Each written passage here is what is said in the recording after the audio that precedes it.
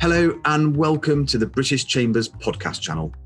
We're delighted to bring you a second season of in-depth discussions and conversations with our members and high-profile speakers, ranging from topics like trade, fintech, arts, sports, and more within Singapore, ASEAN, and the UK. Thank you for your support, and we hope you enjoy today's podcast. Welcome to our latest episode of In Conversation with me, David Kelly. What a treat we have in store today. I'm joined by a voice I am sure we will all recognise, the legendary award-winning Sky News anchor and reporter cum author Jeremy Thompson. He's covered major stories, often presenting on location with assignments including reporting from Rome and the Vatican City on the death and funeral of Pope John Paul II in April 2005, the London bombings of July 2005, the Hurricane Rita, the Asian tsunami, where he was the first British presenter on the scene, reporting live from Phuket on the immediate aftermath of the disaster. Jeremy has lived in Asia, Africa, and the US, and he is the recipient of many awards, including the Royal Television Society's Award for Presenter of the Year in 2006. Jeremy, I feel truly humbled, excited, and a little bit nervous to be talking to you today. Thank you so much for joining us. Absolute pleasure. Good to be with you. And I think just think of it as sitting in your front room watching the news, really, but being able to ask questions instead of just watching. Oh, absolutely amazing. And you are the voice of my child and my upbringing as well. So that's really amazing. So I mean, can we start from the beginning? What got you into journalism to begin with? What was the spark? What was the motivation? One of the few things I guess I was reasonably good at school was writing essays, writing précis and so on. And I liked the idea, I liked the feel of writing.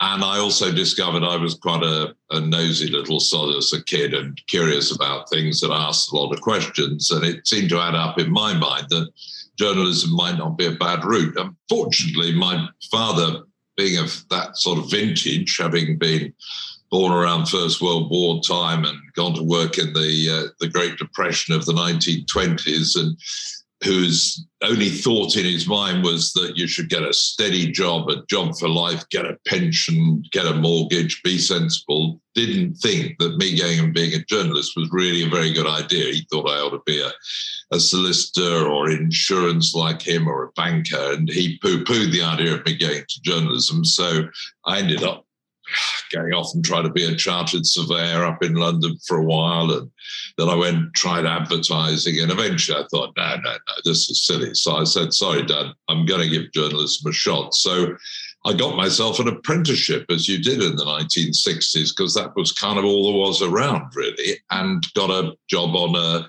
local evening paper called the Cambridge Evening News. And I got a 4-year apprenticeship. It's an interesting reflection of those times compared with now. It's worth bearing in mind when I looked it up when I was writing my book at the sort of tail end of my career and realized that whereas nowadays 50% of kids in Britain could expect to go to university, in the mid-1960s when I left school, 4% could expect to go to university. And there was actually not one single media degree in the whole to be had in the whole of Great Britain. All I was offered was an opportunity to be on the very first 1-year diploma course at Darlington Tech for the British Council of Training of Journalists. And I actually got a place on there, a 1-year diploma course. And that was in a way the start of academic media and journalist courses in Britain.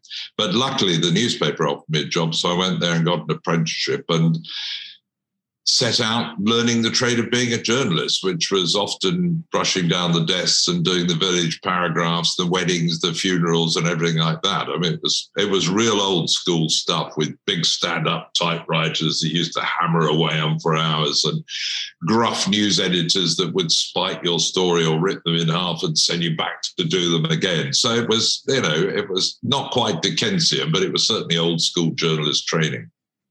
Fabulous. And then how did you make the switch from sort of print journalism to sort of television? And was that an easy step?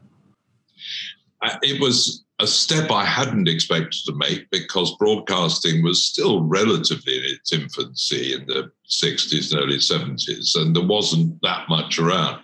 I had hoped at best that I would go to Fleet Street and join a national paper once I'd done my apprenticeship and if I could prove my way. But then in the late 60s, early 70s, there was a sudden expansion of local radio in Britain.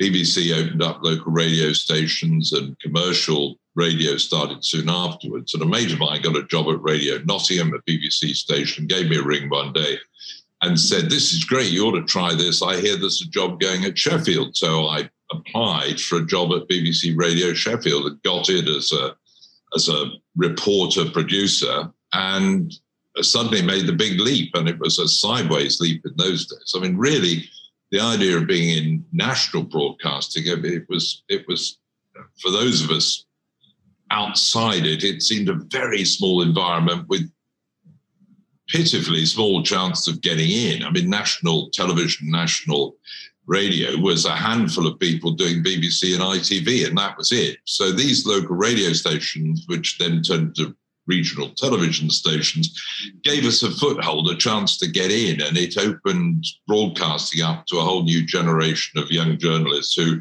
wouldn't have really had a hope of getting into broadcast journalism before. So I did local radio, and then somebody spotted me from regional television, Look North Leeds, and I managed to get a job up there. And eventually the BBC in London decided in its wisdom that it needed a national correspondent in the north of England. So it decided to have a BBC TV North of England correspondence job. And I got that in 1977 and became the first to do that, and did that for several years, covering the whole of the north of England, but for the 9 o'clock news on BBC. And from there, I jumped ship to ITN, where I got a job actually as chief sports correspondent, which was fun because I love sport, and I'd done it along the way as part of my training up as a young journalist, but I thought it was quite limiting, and I kind of liked the big news story. But when this job came up at ITN, I thought, why the hell not? Now, this sounds fun. And a lot of my friends were aghast and said, why are you going to ITN News at 10? Why are you doing sport? And I sort of said with great bravado, oh, well, check with me at the end of the first year and see if it's been worthwhile. And they all sniggered up their sleeves. Luckily, at the end of that first year, actually on New Year's Eve, I found myself drinking champagne in a swimming pool overlooking Sydney Harbour in the middle of an Ashes cricket tour, which I spent 75 days away from the UK in Australia covering a test cricket tour. So a lot of them said, yeah, we get your point, not a bad job. So I did that for a few years.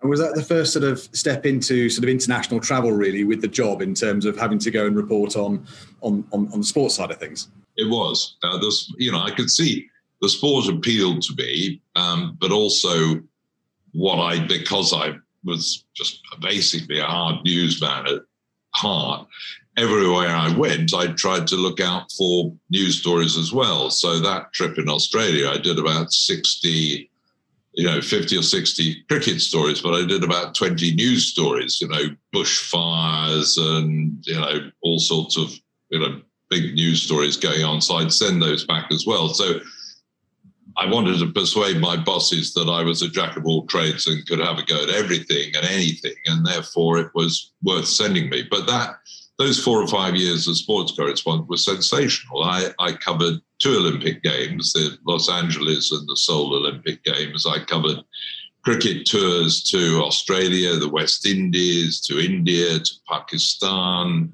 I went on rugby tours and covered athletics, and I covered winter sports, everything. So, I got a good glimpse of the world and realized that being a journalist and traveling had a particular appeal to me. So I started looking out for the next job around.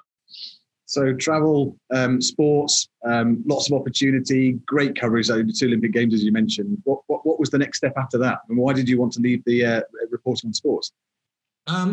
I could see the limitations of sport. As much as I love sport, and I still love sport, as a news event, as news events, it kind of limits you a little bit. So suddenly spotted ITN decided in its wisdom, the old News at 10 decided they really needed an Asia correspondent. So they thought they ought to set up a bureau in Hong Kong. And I managed to persuade them that, or win the board, to become the first correspondent. So I ended up in your neck of the woods in 1986, 87 as ITN's first Asia correspondent.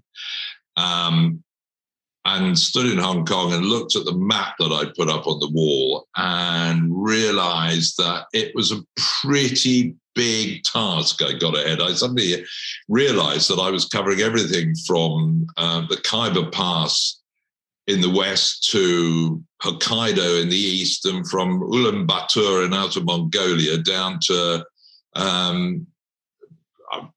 Dunedin in New Zealand. And also at the time, there was a bit of an industrial dispute going on with crews because the camera crews wanted to be sent out to be with me, and ITN decided that was too expensive, so I was to work with local crews. So the bureau was black for a while, industrial-wise, by the unions. So I ended up working with local freelance crews around the region. So I was quite often working in places I'd never been to before, with stories that I barely understand, in languages I couldn't speak, with cameramen who couldn't speak my language. So it was quite a big test. But eventually I got my own English-speaking camera crew, and I had an amazing time traveling around Asia, and I loved being in Asia and had some great stories from India and Pakistan and Bangladesh down to Australia and New Zealand. There were coups in the Philippines. There were pro-democracy riots going on in South Korea. And then, of course, in 1989, there was the extraordinary event of Tiananmen Square, which I ended up covering for, quite a number of weeks, which was a real eye-opener to a journalist. It was difficult enough covering China anyway, difficult place. They never really wanted journalists there from outside poking their noses in. So they always made it difficult, but that was particularly tense and difficult to report on. And of course, it ended in terrible tragedy as well, which we'd kind of foreseen coming in a way. Once we were among the first crews to get out to the outskirts of Beijing when we discovered tanks rolling into town, which hadn't been widely advertised by the Chinese Communist Party leadership, as you can imagine. And so we realized that they were pretty serious about crushing the dissent of the students. And at the end of it, it was a real reminder to me and other journalists, I suppose, that, we often thought that by being there, you're kind of the defenders of the free world, and as long as we were there, nothing would happen to students. And of course, that wasn't the way. Chinese leadership didn't take any notice of what was being said in the outside world. They were determined to put an end to the uprising. And it was quite a humbling experience, realizing that we, despite, telling the students' story of their hopes of greater democracy in their country, of some sort of opening up, their hopes were crushed. And we were very humbled in realizing that we couldn't stop the leadership of that country from doing what they wanted to do. And it was quite an eye-opener, which I must say stayed with me through my career, that, however powerful you think the free voice of the press is around the world, it doesn't necessarily stop things. It doesn't necessarily change things. I mean, it didn't stop me wanting to change things by bringing difficult stories to the attention of people around the world. But it's a reminder that, you are not there solving people's problems. You're merely exposing the facts of a case to the public and hoping that the wider world will do something about injustices as much as anything else. Obviously a very, very important, very challenging time. You said it's sort of, you think about it a lot. Do you take situations where you're in Tiananmen Square, for example, home with you, and how do you deal with that? And also, we come from a very different culture in the West, right? And, when we get sort of plonked into areas and there's sort of, political movement going on in a different country, how do you stay so neutral as well through that? So I guess sort of two questions in there. I guess I was just born and not a very political creature, and maybe one of the reasons I went into journalism was a sense of wanting to be fair and see justice done, in a very small way. So I always went into any story I did, with as open mind as I possibly could. I believe I always see two or more sides to arguments, and not as quite entrenched in my views as we find the world seems to be these days in the world of social media, where everybody appears to be in their own echo chambers shouting at each other. I always felt it was important for me and my fellow journalists to be fair and open about things and go in and try and gather the thoughts of all sides, and not to make decisions about it, not really to comment on it, but the job being to be an eyewitness in a place that most people couldn't get to, and offer up as fair and as balanced a picture of what was going on as possible, so that others could make up their minds about what was going on. How you deal with it, I mean, I would always go into every situation like that with those thoughts in mind, with fairness, impartiality, some sort of justice in mind. I must say, I covered many stories where you were tugged by the enormity of all the horrors of what was going on in front of you.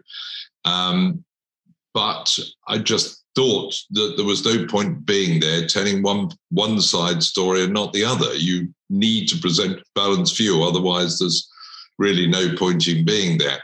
How you deal with that, you just got to try and keep an open mind and keep some space between you and what's going in front of you. I've been on many stories where I've seen colleagues being inexorably drawn into stories. They couldn't help themselves but to be sucked into the emotion of a story. And I know it's easy for that to happen, and you really have to work quite hard to just keep a bit of distance, a bit of reality between you and what's going on, so that you don't get drawn into it. Because there's no point,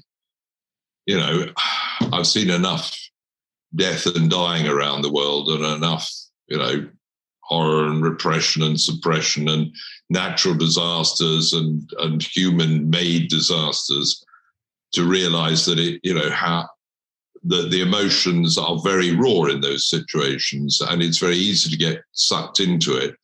But if you do, I'm not sure you do justice to the people there. I'm not sure by getting too close to it and embracing one starving child, you help the cause of all those people in trying to tell the world that there's a lot of starving people, or there's a lot of damaged people, or there's a lot of problems, that you need to be aware enough to tell their story for their, for the greater good, you hope.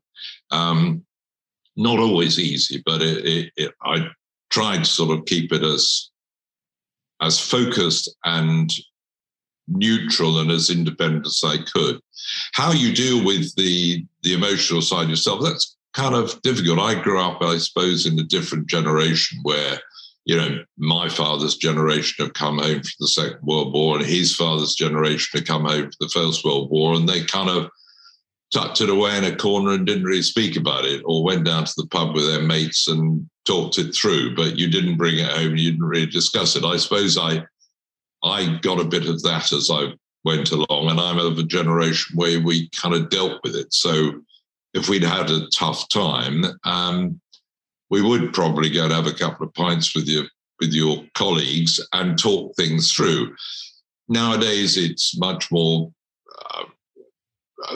organizations that I've worked for now would be much more medically and psychologically aware and offer much more counseling of how to deal with the things you'd seen. If you've been to war, it's not always easy to deal with it. I'm lucky I seem to have come out of the other end, reasonably intact, I hope, with no scarring or psychological damage. But I know colleagues who've had a difficult time dealing with what they've seen, and others who've realized after one glimpse of war or destruction or disaster or feast or famine that it's not something that they found they could deal with, and they realized they were better sticking to different subjects and perhaps staying away from those areas that really do or can mess with your heart, mess with your brain.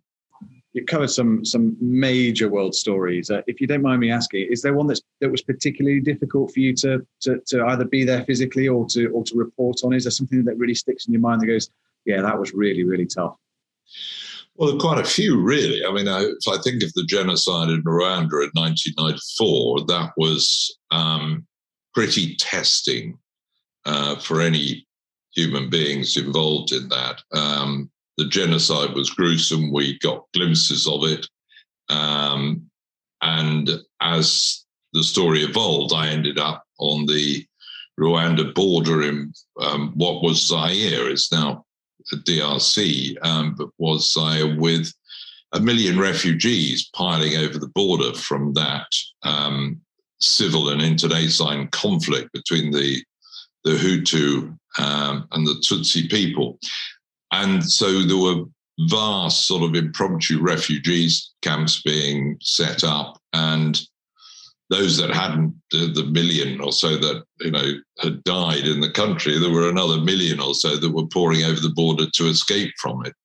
And in amongst them, some of the militias that had done some of the killing and the slaughter themselves, now in civilian clothing. So it's quite hard to tell one from the other. But the world of help was very slow to react. The United Nations, the other agencies struggled to cope with the scale of it, with the danger of it, with the enormity of that particular thing. So we ended up being, in a way, at the forefront of telling the story of Rwanda and the fallout from it as the refugees poured over the border. And you can imagine nearly 1 million people camped out with almost no help at all, traumatized by what they'd been through, and sitting in effect on what was a larval landscape below the volcanoes in that part of the world. And having to set up camp there and try and survive with not a lot of help from the outside world for many weeks. The trouble is, with hardened lava, as they discovered, there's nowhere to dig holes in the ground. And there was not a lot of fresh water around. So needless to say, disease breaks out very quickly. Sanitation was non-existent, non-existent medical aid at the start, very slow to come. And so we saw literally thousands and thousands of people dying, partly from starvation, partly from cholera and other diseases, and watched and waited and kept putting out the story there, hoping that more international aid would come. But it was slow to organize. It was one of those occasions when you realize the world, however much power the Western world has got, or the outer, the wider world has got, it doesn't always react well to crises around the world. It can be slow. It can be mithered in red tape and bureaucracy, and not swift to react and put money and people where it's needed. And it was small charity organizations we found that were most helpful, trying to keep people alive. But it was pretty traumatic, and there was still killing going on. Some of those militias were still taking it out on those they seemed, they believed were the opposing parties. So that was pretty grim. That time as well in Africa, I spent quite a lot of time in Somalia, which had become an almost non-state. It was ruled by warlords in the wake of the civil war, which had disintegrated, really. The country had imploded. There were vast amounts of weapons left in the Horn of Africa from the Cold War, the proxy wars that the Soviet Union and the United States and the West carried out in the Horn of Africa. So there were a lot of lawless people with an awful lot of weapons and using food aid and poor people as weapons, as tools, and again, seeing huge amounts of starvation, of poverty, of unnecessary death. Again, hard to deal with, but few people had been in there to tell the story. It was hard to get in. It was dangerous to get in. And it felt like it was, it was one of those, I must say, got to me that it was another place that it felt somebody needs to go there and shine a light on this. Otherwise, there's never going to be any help from outside. And I mean, Somalia is still a bit of a mess to this day, quarter of a century later, sadly. But at least people became aware. Now, I mean, we sort of, in our dark journalist humor, used to joke that the reason that the Americans came was basically us. I persuaded my colleague from one of the American networks who I shared an office with in Johannesburg to come along with me to see this story. And it'd taken 6 months for him to persuade his editors in America that it was even a story worth bothering with. They cared that little about it and were unaware of it. And I finally persuaded him to come along, and he did a story. And it was said that George Bush Sr., who was in the White House at the time, was so shocked by the pictures out of Mogadishu and Somalia that he began planning that intervention by the American troops at the end of that year, which was 91 into 92. As a result, Americans got themselves involved in there, and you saw one of the side effects of that, which was portrayed in the movie Black Hawk Down. I mean, it was pretty awful. And the American Clinton pulled them out fairly soon afterwards. So that was another ill-fated intervention. But we kind of jokingly, in a black-humoured sort of way, used to say that, well, I guess we were responsible for getting the Americans involved by telling the story, but at least we told the story, and people can make up their minds how they want to treat it and what they want to do about it. Hopefully some lives were saved in the end, because aid did arrive, and, lives were made marginally better, but sometimes it's a tough call. Did you ever think at the time the impact that your reporting on these stories globally was having on the wider world in terms of opening up the world and their eyes? I mean, you just mentioned about, having the Americans involved, and did you ever think at the time this is having a really positive impact, that I'm here to do my job, but it's important that I'm amplifying this news to a wider population? Was that something that sort of really inspired you?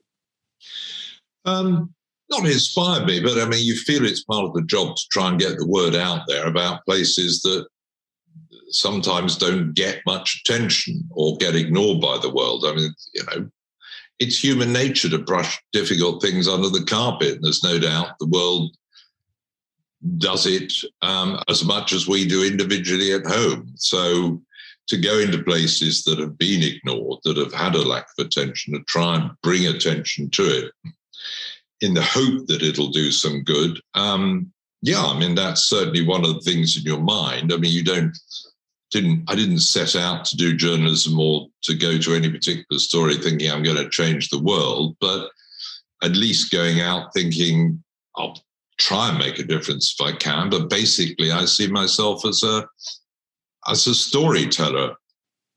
So I used to say to youngsters who came into the business, would say, well, how do you see the job? And I said, well, if you think back to the Middle Ages, I guess I'm like the town crier.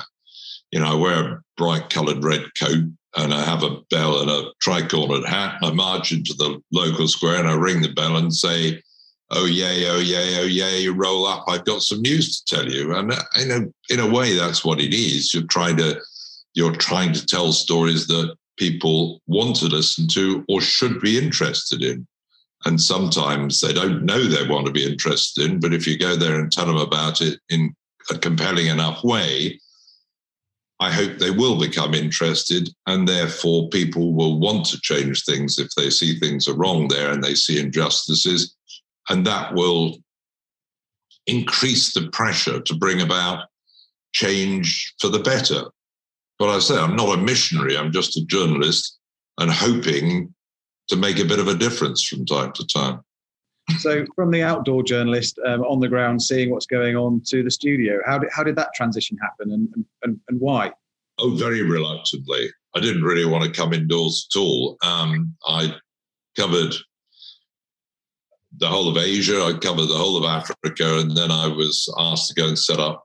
By the time I was in Africa, I jumped ship from ITN to a new 24-hour channel called Sky News, which had only really come on the scene at the end of the 80s, early 90s. And most of my friends, again, thought I was nuts for going to this untried and untested outfit that they thought would never survive. But I liked the idea, and I'd done stuff through ITN for CNN. There was a relationship there. So I'd done some rolling news over the years through ITN for CNN. So I realized how it worked. I liked the idea of being able to report round the clock rather than just one set piece bulletin at the end of each day, which seemed to me a bit old fashioned. So I jumped ship to Sky whilst I was in Africa, based in South Africa. And maybe we'll go back to that, because Africa is one of the most memorable bits of my career, particularly South Africa and Mandela. But at the end of the stint there, I was asked to go and set up Sky's first bureau in America. So I set up in Washington, D.C. in 95 and covered that for about 3 or 4 years. And by this time, an old mate of mine had become, who I'd worked with at ITN, had become the boss of Sky News. And he rang me up one day and said, I want you to come back and start anchoring the evening news at Sky. Do you fancy it? I didn't say, no, I don't, but I said, give me a few minutes to think about it. And I was quite reluctant, really, because I enjoyed being in the field. And my first love is reporting and telling stories and making those packages, those package stories that you would see on the evening news bulletin. But I realized that I was probably having had 3 good big foreign bureaus and had some great stories, I was probably running out of foreign bureaus. And so I said to the boss, I said, okay, I'll come back, but how about this? It would be a shame to waste my skills and my experience as an on-the-road reporter. So can we think of a way that when the need arises on a big story, we can take that story out onto the road with me as a presenter? And so we kind of hatched a plan that we'd have a go at that. So it hadn't really been done before. Reporters and correspondents had always been out the road, but very rarely anchormen. And so we developed that idea during the late 90s to hopefully good extent, to an extent that it helped to change the way that the TV news media did look at stories, and other networks soon followed. One of the perhaps real sea change moments was Kosovo in the Balkans.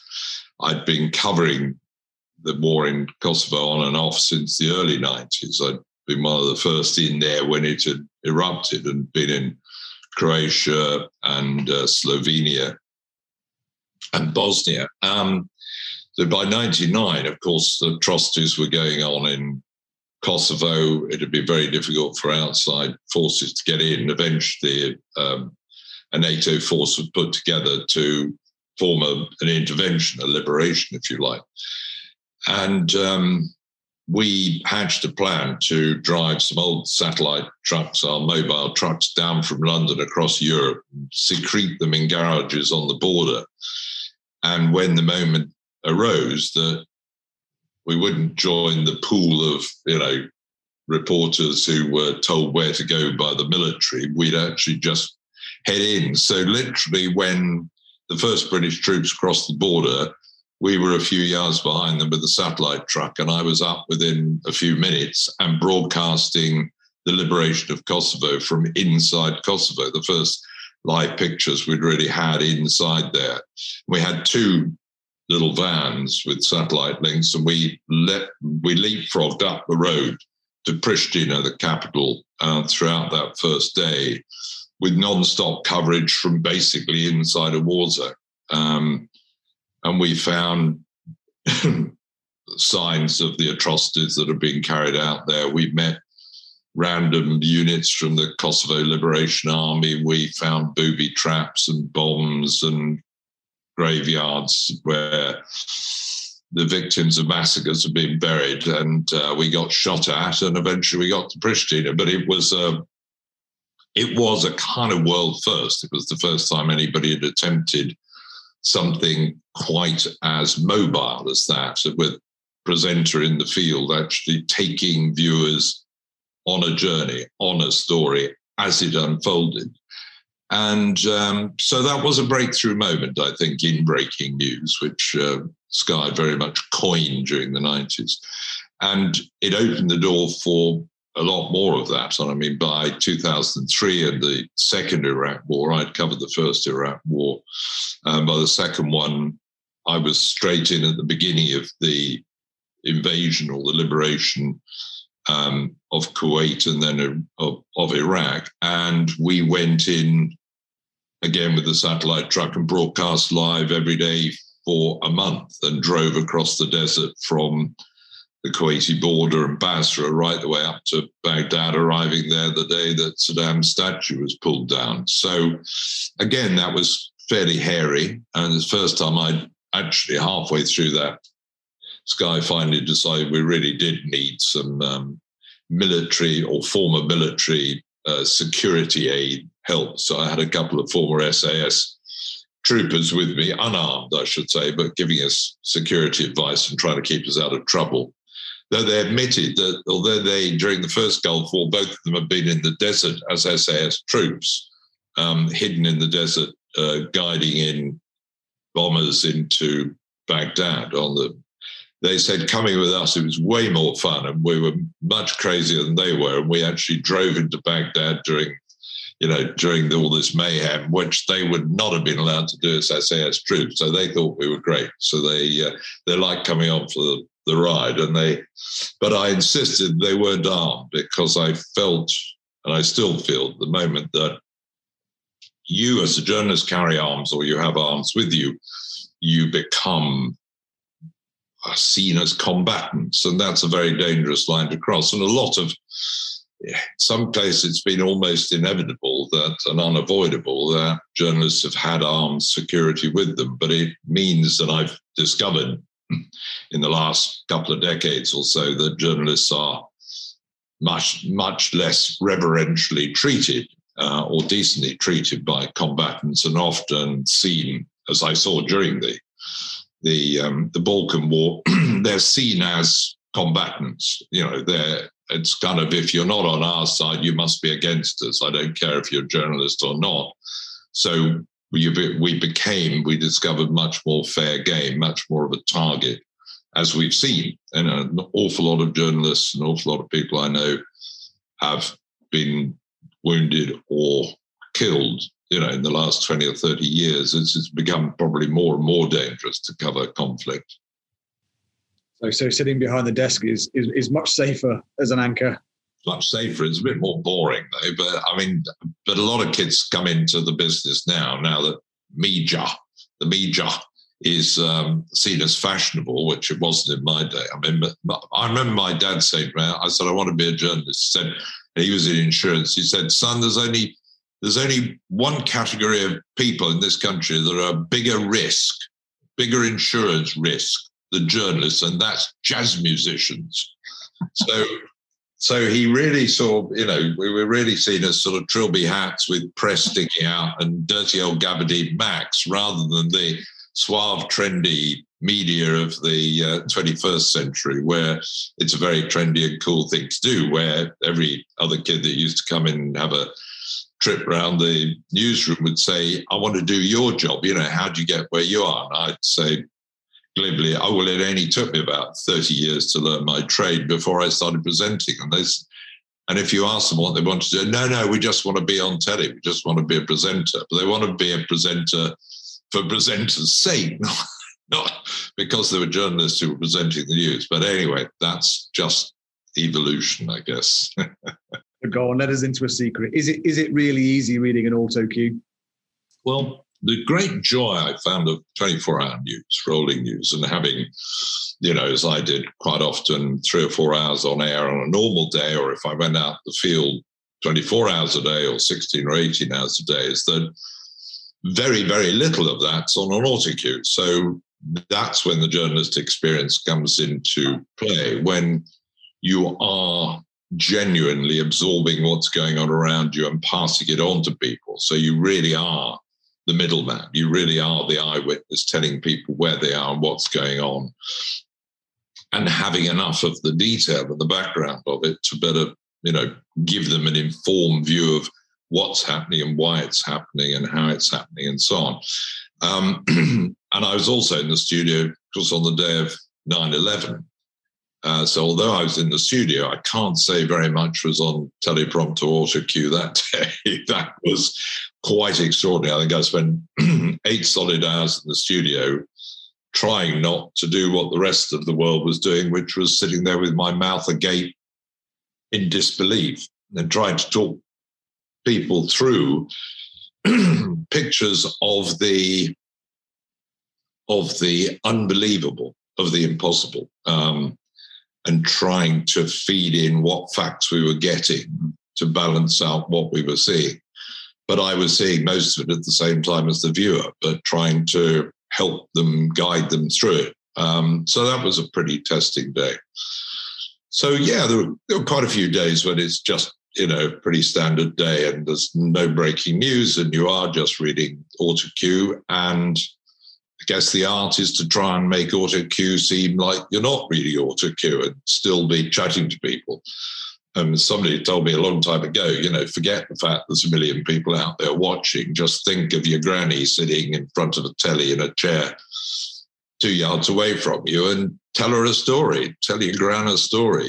Don't think of 1 million people out there. So being, on telly as a reporter or a correspondent or an anchorman or whatever, was at any level, it's about informing people in a way that is accessible and doesn't put up barriers between people so that you can get over your story and you can tell it in an interesting and compelling way. Because in the end, what you want to do is for people to carry on watching, for people to still be engaged in the story you're telling them or the stories you're telling them about. So, I see it as a fairly simple process. And the best thing to get rid of first and foremost is ego, really. I mean, I know a lot of people have gone into it because they thought they were, rather special and rather important. And I don't think that actually helps viewers. You want to level with viewers. I mean, I always found one of the most important things was, if particularly on live television, rolling television, you're going to make mistakes. You're going to make mistakes pretty much every day. Well, say sorry. Tell people, I'm sorry, it's a mistake. Don't try and cover up. Don't try and hide, because you won't forever. So level with people, be square.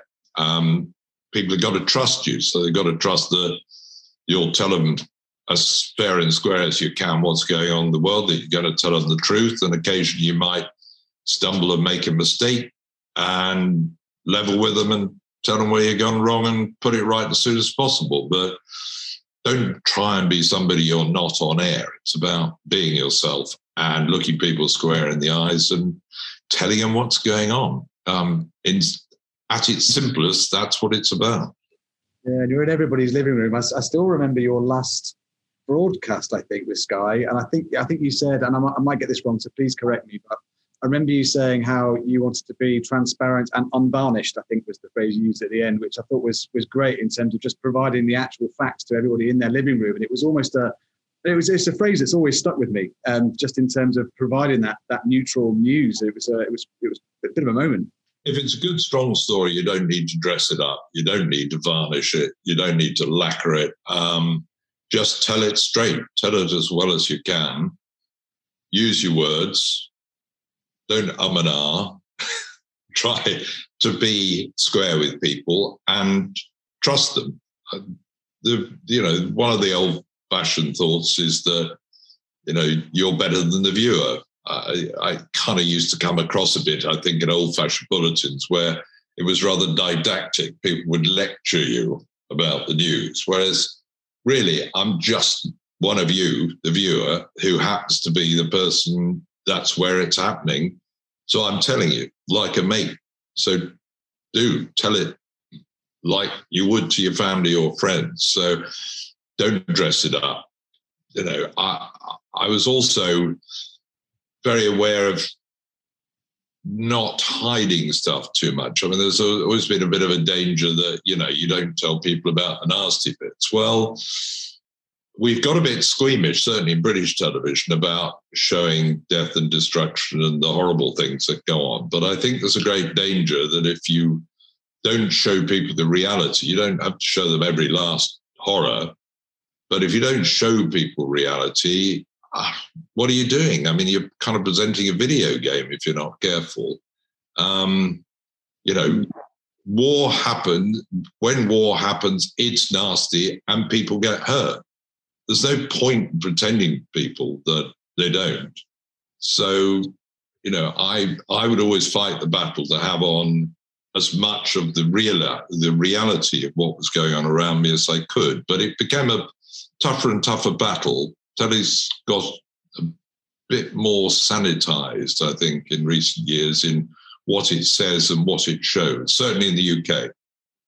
Other countries around the world show more stuff than I'd ever dream of showing. I tried to sort of at least keep it within bounds so people wouldn't look away from the screen too often. But, if you turn on a news bulletin and hear about some of the stuff going around the world, you should be ready to face the fact that it's not all nice. I mean, people will always go, why can't you just have a good news program? Well, in the end, people won't just listen to good news, because the stuff that really gets them going is the stuff that's not good news. The stuff that's controversial news, the difficult news, the horrible news. We are drawn like moths to a light to, crises and human disasters and controversies and people falling out and nations falling out and natural disasters and volcanoes going off and earthquakes. We're drawn to it. It's just human nature. So I happen to be one of those people that was out there telling him about it, telling him as best I could.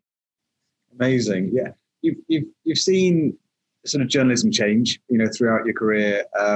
And I think a big part of that, certainly, that sort of I grew up with, in the latter part of sort of coming out of university, with social media, which had a massive impact in terms of the way that I consumed information.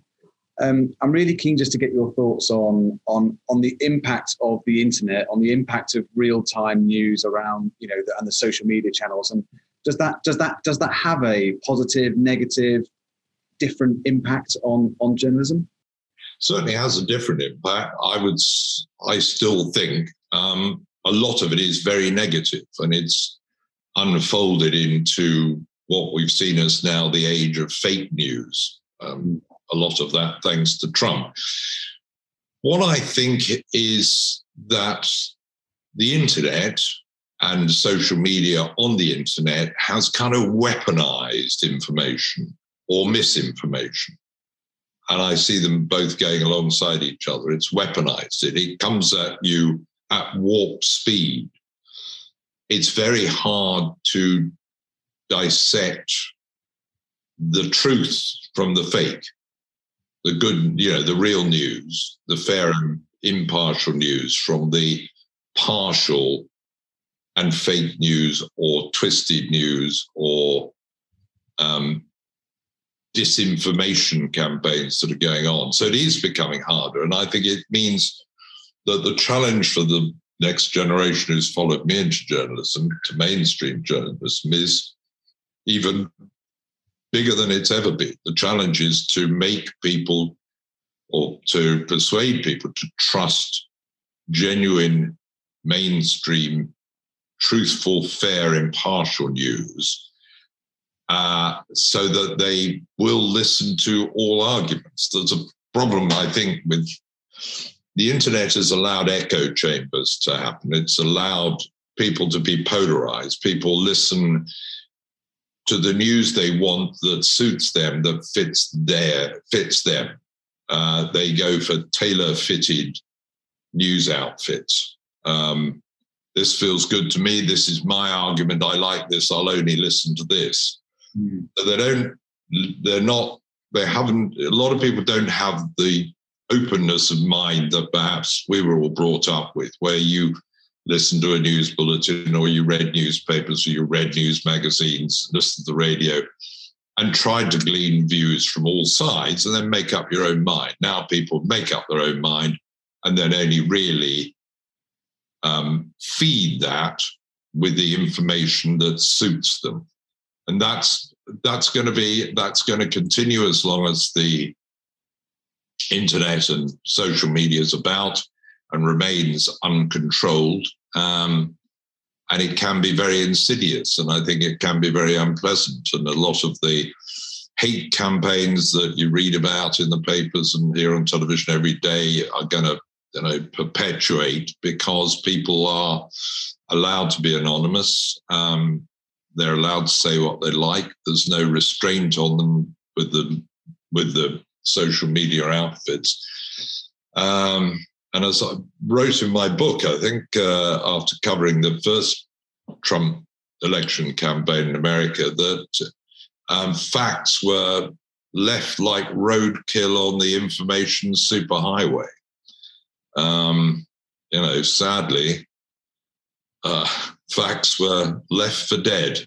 And a lie, as one great author said, can travel around the world twice times before the truth's even got its boots on. So it's hard to undo lies and conspiracy theories and misinformation and disinformation. It's being manufactured in all parts of the world for various reasons and various campaigns. And the lies and misinformation is hard to untangle. It's very hard to sit in front of a camera and untangle the mess that's been made by others. So it's a crossroads, I think, in our history as human beings, but in the reportage of the world around us and how we consume news and what we consume.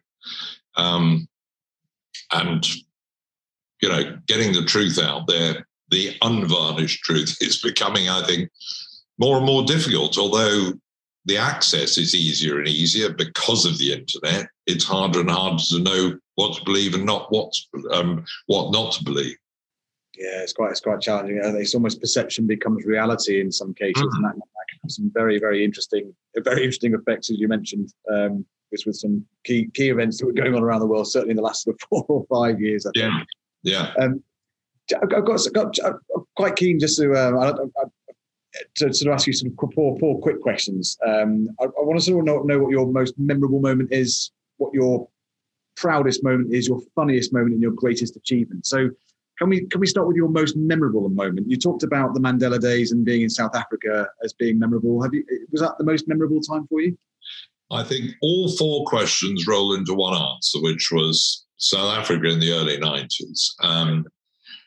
I was lucky enough to go there when I was covering sport and cover one of those Rebel cricket tours in 1982, when I just started out at ITN as a sports journalist. So I knew I'd got a taste of what apartheid in South Africa was like, how it worked and how it looked, and it wasn't a very pleasant sight. So I'd always itched to get back there, and I was lucky that I went back and spent the first half of the 90s in South Africa. I covered Mandela coming out of jail from Lusaka in Zambia, where the ANC, his party's government in exile, was banished to. So I spent it with the people who were now hoping that he would make a difference. And I saw what difference he did make as he made that long walk to freedom from a prisoner of 27 years in various jails in South Africa, including Robben Island, all the way through to that day in May 1994, when he became president of a united South Africa, or not a united, but at least a South Africa that had allowed a mix of colour for the first time. The first time. I remember the emotional moments of being in big townships like Soweto and watching Black people vote for the very first time. Old people, 70 and 80-year-olds, making very slow progress up to a polling booth with tears in their eyes and saying, do you realise we've waited our entire lives to be able to do this? Something that I just take for granted. We all in the West just take for granted. We can go vote. And half of us don't even bother. We're too complacent to go and vote. And these people had spent a lifetime just dreaming of a chance to vote and have a say in their own society. And those 5 years in South Africa, watching this process happen, watching Mandela and getting to know Mandela pretty well, and seeing this transformation, this huge struggle to end apartheid and try and bring about a multiracial nation and a free democracy was, an extraordinary privilege to cover a story like that. As a kid, I'd grown up thinking there were three immovable objects in the world. The Cold War would never end, the troubles in Northern Ireland would never end, and apartheid would never end. So to see the Berlin Wall coming down, to see the end of the troubles in Northern Ireland, and also witness the end of apartheid in South Africa, I see as being a fantastic privilege to have been able to report that, bring that home. And Mandela, I remember a couple of occasions saying to me, you mustn't underestimate the part that people like you have played in this. He said, without the Western media coming here and being bold and brave enough to question apartheid and raise the question of apartheid and make that story, to keep that story alive in the outside world year in, year out, is one of the most important reasons we're here today, that I got released from jail and I was able to lead the country out of apartheid. And so it is one of those cases where, the media has played a role in helping to change things. I mean, in the end, it was the courage and the bravery of the people in South Africa themselves to bring about change. But to feel that we as the media had helped play a part to contribute is certainly worth bearing in mind. And he was, by no shadow of doubt, the most impressive man I'd ever met in my life, an extraordinary character. And so from the first day he met me, for him to remember my name. So every time I'd see him or go for an interview or walk into a press conference, he'd go, "Oh, good morning, Jeremy. How are you? How nice to see you. How's your family?" So an extraordinary man, extraordinarily powerful man, unbelievably charismatic man, but also a very humble man who hadn't forgotten his roots in rural South Africa and being good to people and being thoughtful to people and acknowledging people and realizing their part in the world around him. So it was an amazing 4 years. And it culminated, I guess, in being at the Union Buildings in Pretoria, the old administrative capital, in May 1994, waiting with heads of state from all around the world, with thousands spilling out onto the grass banks below the Union Buildings, as we built up to the moment where Mandela would be inaugurated as the first Black president of South Africa.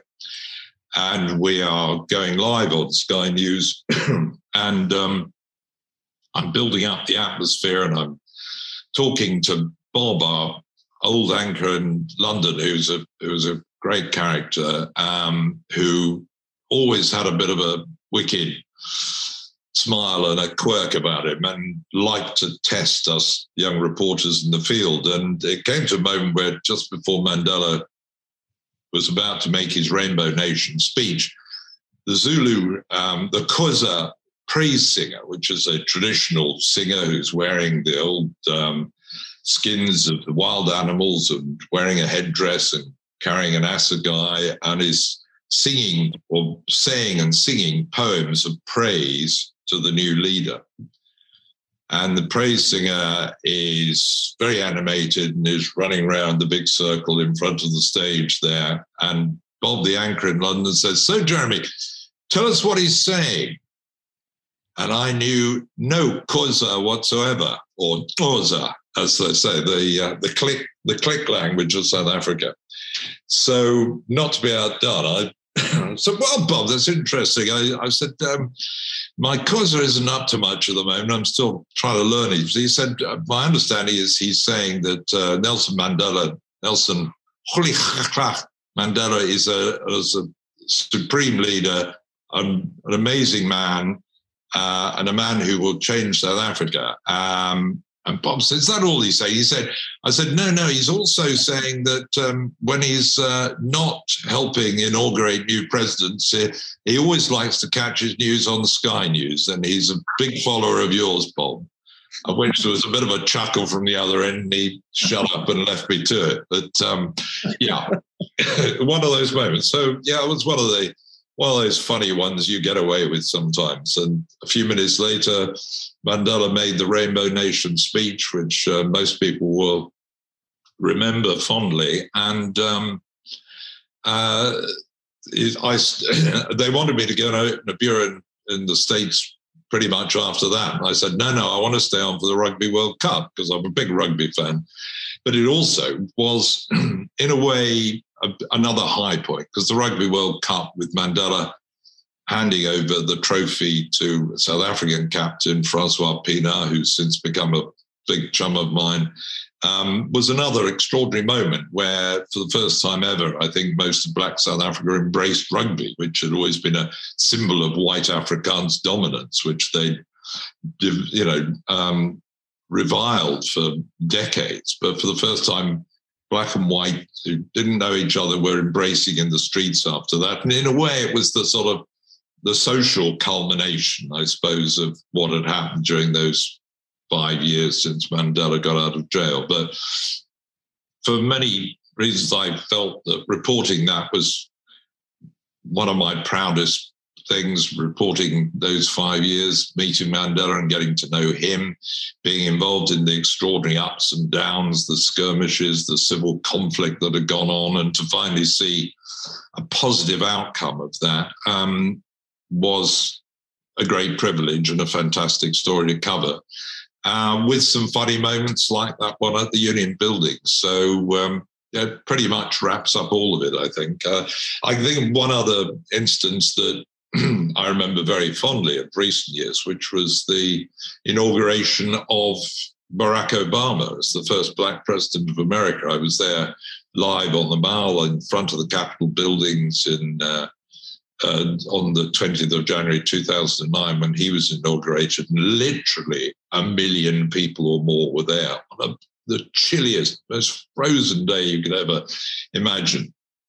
And I can remember somebody running through the crowd and seeing me standing on my little platform broadcasting, coming over and saying, "Oh, Jeremy, how good to see you here." And I recognized the Southern African voice. And I said, "Where are you from?" And he said, "I'm from Zimbabwe." And I said, "What are you doing here?" He said, "I've come here just for this moment, just for this moment. I have flown here with my friends to see a Black man made president of the United States." So another moment a bit like that I felt was quite close to that Mandela moment in South Africa. Another moment that, you really stops you in your tracks and realizing you're watching history unfold, which is an amazing thing. Oh, amazing. Absolutely amazing. Last couple of questions, I guess. So, you've got a lot. This has been such an amazing conversation, and the detail you've gone into with some of the stories is incredible. Presumably this is all in your book as well, Breaking News, which I'm very much looking forward to picking up and having a good old read of, Jeremy. I really am. How on earth did you manage to remember everything throughout your career? Was it a case of going through your passport and looking at your stamps and the dates, or is it triggering, or how did you manage to? Well, the book is basically the things I can remember. There's probably another book out there of things I've forgotten. So I sat down when I sort of retired from the front line of news, and basically I wrote the biggest stories and my favorite stories first, and then I went back and the things that I needed to look up more, I wrote in after that. I'd always kept diaries, but strangely enough, diaries that, are not exactly what you do in your life, but they were more working diaries. So appointments, things, stories you covered, the people you interviewed, taxis you took, meals you claimed for and expenses, flights you took. So actually, when I went back through all that, it gave me a framework of where I'd been. So it reminded me of a few places I'd been and the dates that helped. And then stories slowly started slipping into place. So things that I'd almost forgotten, I got my memory jogged by. So it was an intriguing process to go back through your entire working life, really, and try and piece it together. And it's a good process. It was quite a cathartic experience in giving me a bit of distance from the front line of news and making me just go back over it. And I realized above all else that how lucky I've been. I mean, we can't all say, unfortunately, that we've all gone out and worked for a lifetime and been incredibly lucky. And I had. I'd done something I loved doing. I'd been to some amazing places. I'd met some extraordinary people. I'd covered some incredible stories. I'd been to 150 countries, pretty much every corner of the world, and reported on some of the greatest dramas and stories and tragedies and crises and up moments and highlights of the last 50 years. And I'd look back on it with precious little regret. And I sat down and thought, at the end of it all, the end of the process, the end of my career and the end of the process of writing a book, what a lucky bloke you've been. What a lucky man to have done all that and enjoyed it and not really to have had any great regrets. And if along the way you informed people, made people a little bit wiser, and made a slight difference, well, that would be great too. But above all else, from a purely selfish point of view, I had a great time and had an enormously fulfilling time. So, lucky man. There's a question we ask all of our guests, if I may, and that's if we could offer you the British Chamber of Commerce Singapore's time machine, and you can transport yourself to a point in your life where you could offer your younger self some advice of what you know now. What advice would you give yourself, and when would that be in your career? I think fairly early days, you tend to sort of charge around and blunder into everything and think you know everything when you don't. And I learned much later in life there's quite a simple thing.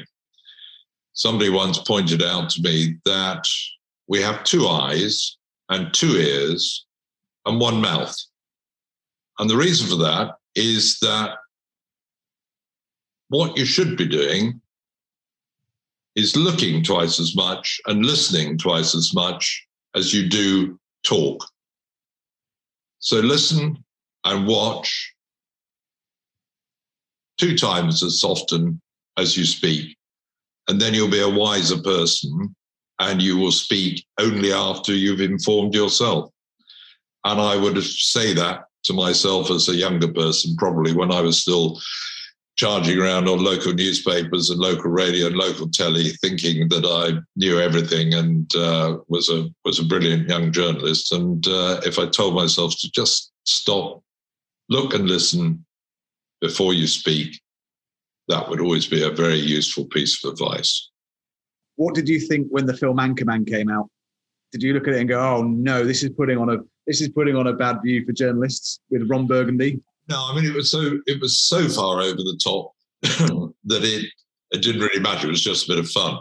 There are quite a lot where there are serious films where they try to portray journalists and anchormen, and they do it so badly, it's so cliched, you just wince and think, yeah, it doesn't do the cause much good at all.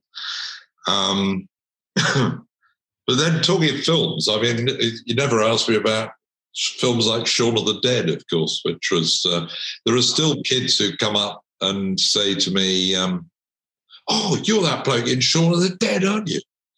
And they said, "Go on, say that line." You say, well, in case of emergency, the assailants can be stopped by removing their heads or destroying their brains. And kids just think it's brilliant. And then quite a lot will say, "So what else do you do?" So, well, I'm actually a journalist and an anchorman. Oh, right. Didn't know that. Just saw you in Shaun of the Dead. So, yes, for a lot of people's highlights, Hi there. Shaun of the Dead was one of the highlights of my career as far as a lot of people are concerned.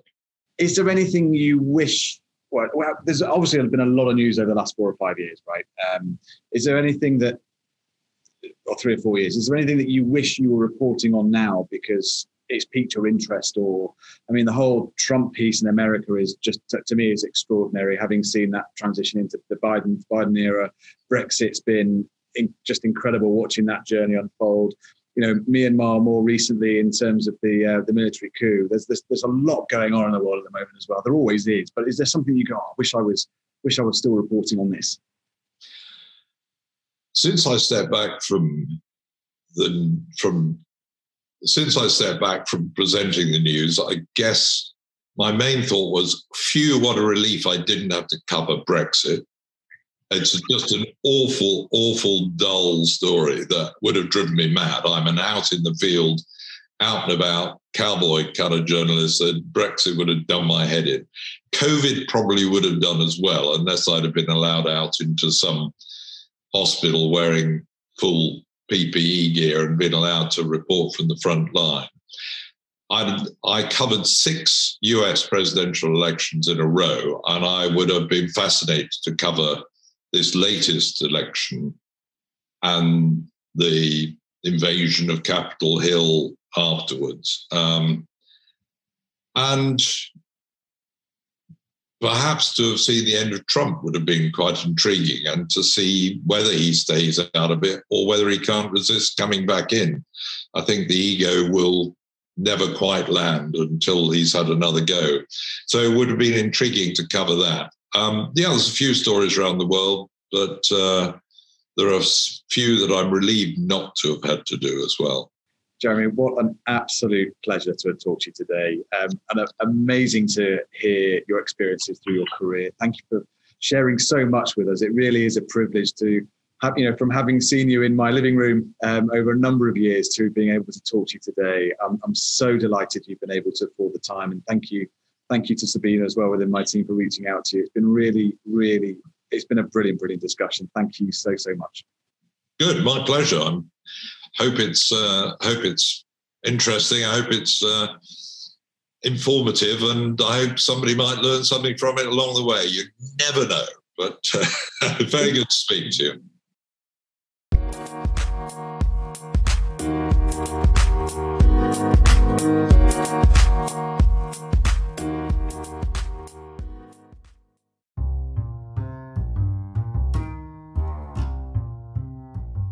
Thank you for listening to our podcast, and we hope you enjoyed today's episode. As always, don't forget to subscribe and rate our channel on Spotify, Apple, Google, and all other podcast platforms. For more information about the Chamber, please visit www.britcham.org.sg.